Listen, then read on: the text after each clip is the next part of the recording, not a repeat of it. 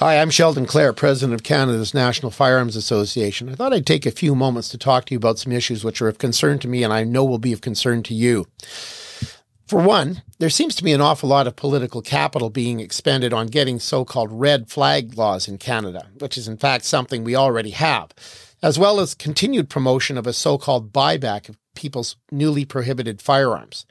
The fact of the matter is you can't buy back something you didn't own or sell in the first place. It's really just legislated theft with some claim of compensation from what Liberals seem to believe are endless supplies of tax dollars. We'll see how that goes, but I don't see it going as they might expect. People are simply not going to give up their property, and they especially won't give it up at the order of a Liberal government as corrupt as this one appears to be. Hopefully our court case in the matter of Cassie Parker, Premac, and KKS Tactical Supplies versus Canada is successful, and as well that we are able to defeat the Liberals in the next federal election.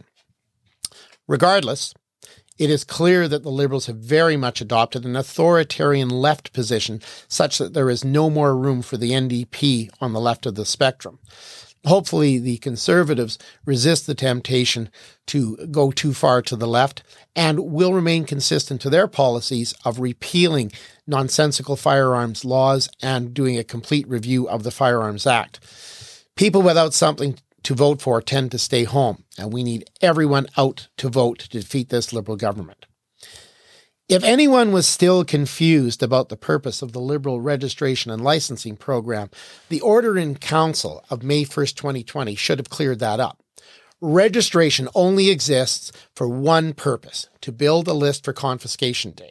And licensing, it was supposed to be a revenue-generating measure, which has turned into a means of identifying and tracking otherwise lawful firearms owners and doing nothing whatsoever about criminal activity. Neither of those initiatives have anything whatsoever to do with stopping bad people from committing crimes and making poor choices. Licensing and registration, in contrast to what one ignorant speaker often claims, is most certainly not, quote, something that Canada got right, unquote. No, it is merely a Liberal gun control system run amok with the purpose of relieving you of your property. Make sure that your elected and nominated representatives understand that support for licensing and registration is support for failed Liberal gun control policies. Period. It isn't anything else. The Liberals continue to make the logical, fallacious, slippery slope claim that since their previous gun control policies didn't work, that more is needed.